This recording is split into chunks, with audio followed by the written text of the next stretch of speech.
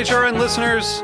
As we celebrate our 15th year, we are deepening our commitment to giving voice to the next generation of food systems storytellers, and we need your help. Our internship and fellowship programs help activate new possibilities for underrepresented and underestimated young people through experiential journalism, audio engineering, and production training. Through these unique programs, HRN helps food equity stewards build essential workforce readiness skills that expand their potential and foster economic mobility. Please consider supporting these critical programs. And with a minimum donation, you can be entered to win a dinner for two at an amazing restaurant in one of 8 cities and tickets to a concert at a great venue in one of those cities. We have incredible partners across the country who have donated, as they also share our passion for helping to educate the next generation of food systems storytellers. Check out heritageradionetwork.org/15 to donate and enter to win today. That's heritageradionetwork.org/15 to donate and enter to win today. And make sure you donate before March 31st. Thank you. This episode of Time for Lunch is brought to you by the wonderfully Michigan Montmorency Tart Cherries. Learn more at choosecherries.com. It's time for lunch.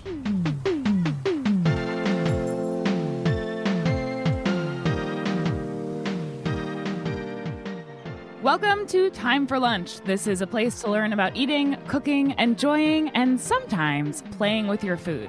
Each episode, we're covering a new subject. I'm Hannah Forden. And I'm Harry Rosenblum. Tune in for food, fun, and flavor. The topic of this episode is a bit different from last time. Since so many of us are spending a lot of time at home, we're focusing on a very special and misunderstood feeling. We're used to getting to spend the day with our friends and teachers, or going on field trips, going to church or temple, playing sports, and so much more.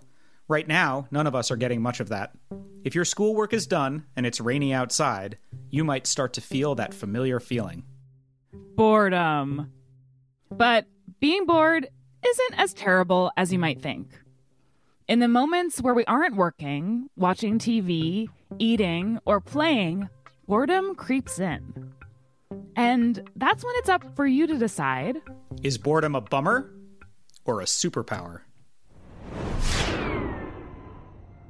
Scientists who study our brains have noticed that when we allow ourselves to do nothing, like laying on the floor and looking at the ceiling, or spacing out while taking a bath, or looking out the window, we unlock a very special skill. Some might even say a superpower. Creativity. These moments of boredom are when you're going to have your most interesting ideas, come up with solutions you might not have thought of before, and you might come up with a fun project that you never would have thought of if you weren't so bored. So let's dive into the world of boredom together, and we can make staying home an adventure.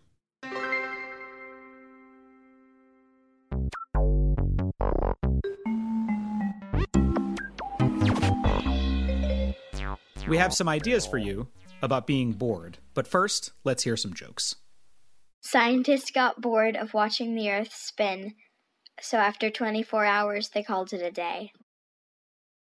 I was so bored I memorized 6 pages of the dictionary. I learned next to nothing. Here's a good thing to think about when you're feeling bored. Say the word, spell it out, and try to remember these ideas. I bet if you do just one of these things, you won't be bored.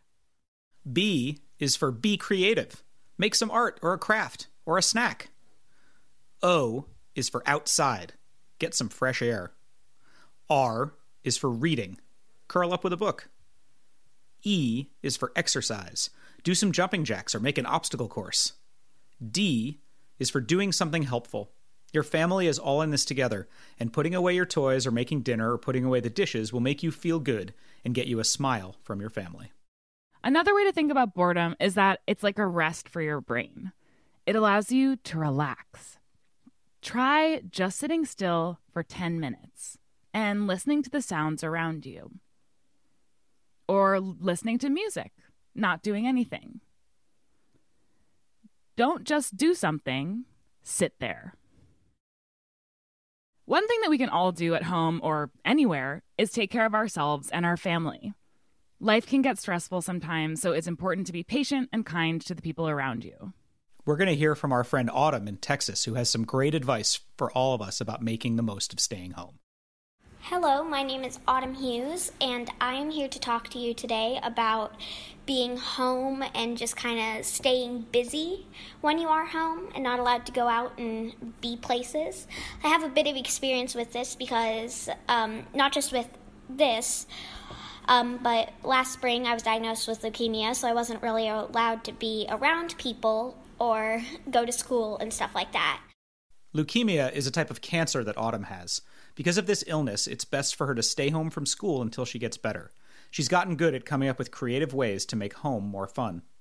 So a few things that you can do is do crafts and art and just make a friendship bracelet or something like that. It's very important to stick to a schedule just because it's easy to get lost in technology and just kind of sitting there all day. I love reading, so reading is really important. And then also staying connected with family and friends using FaceTime or texting or emailing, whatever resources you have. One of the most fun ways a family can come together and make something is during mealtime. One thing that I really enjoyed was cooking when I was home. So me and my dad each week would go out and plan a fancy meal and cook it together. So we had to plan the sides, how long it would take, that way everything was ready and hot at the same time. We would set the table all fancy and our whole family would come together and just enjoy a super yummy meal. We also enjoyed having tea parties, so we would get all sorts of little snacks and use our tea set, even if it was just the four of us. Thank you for all those great ideas, Autumn. Tea parties are one of my favorite afternoon rituals, too. Our friend Erin, who we're going to hear more from later in the episode, has some good tips for staying active. Hi, my name is Erin Hughes. I'm 10 years old and I do gymnastics. But since the whole corona business is going around, I can't do gymnastics anymore. So I'm here to talk about some tips and tricks to stay active around your house. So the first thing is you can do stretches every day and maybe just do some cartwheels and somersaults around the house. And go outside. Make sure to go outside. Maybe climb a tree if you can, or just play outside with your family. Bye. I feel better already. Thank you, Erin. Stay tuned. It's still time for lunch after the break. This episode of Time for Lunch is brought to you by the wonderfully Michigan Montmorency tart cherries. Did you know that there are more than 1,000 kinds of cherries in the United States? But there's one extra special cherry called the Montmorency that I want to tell you about. They're tart cherries, which means they're a little sweet and a little sour. Michigan produces about 75% of the U.S. tart cherry production. That's the state that looks like a mitten, way up next to Canada. Montmorency tart cherries are grown on family farms and harvested in late July, early August. It's hard to find them fresh. 99% of tart cherries are processed into dried, frozen, canned, and made into juice. So we can enjoy them all year round. Yum! Montmorency tart cherries are one of America's superfruit, which means they're good for you. Not only are tart cherries delicious, but they provide nutrients and antioxidants that young eaters need to keep their minds and bodies healthy.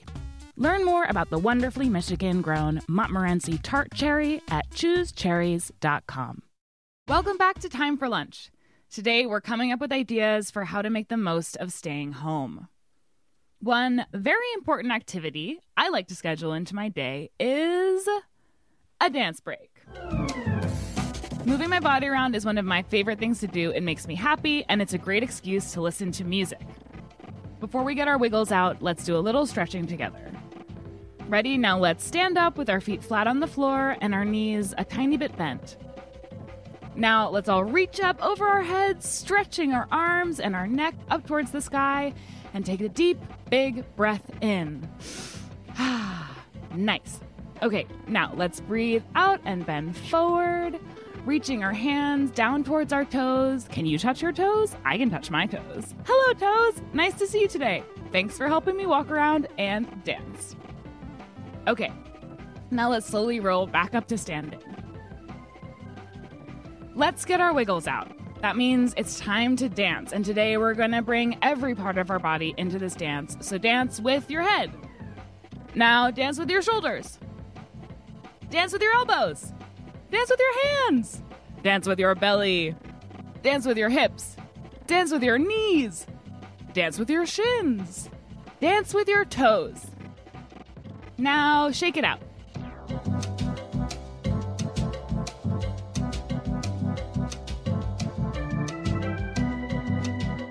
Thanks to Breakmaster Cylinder for those fun tunes. Great job, everybody. I feel really good now, but I think I need a project. Harry, do you have any ideas?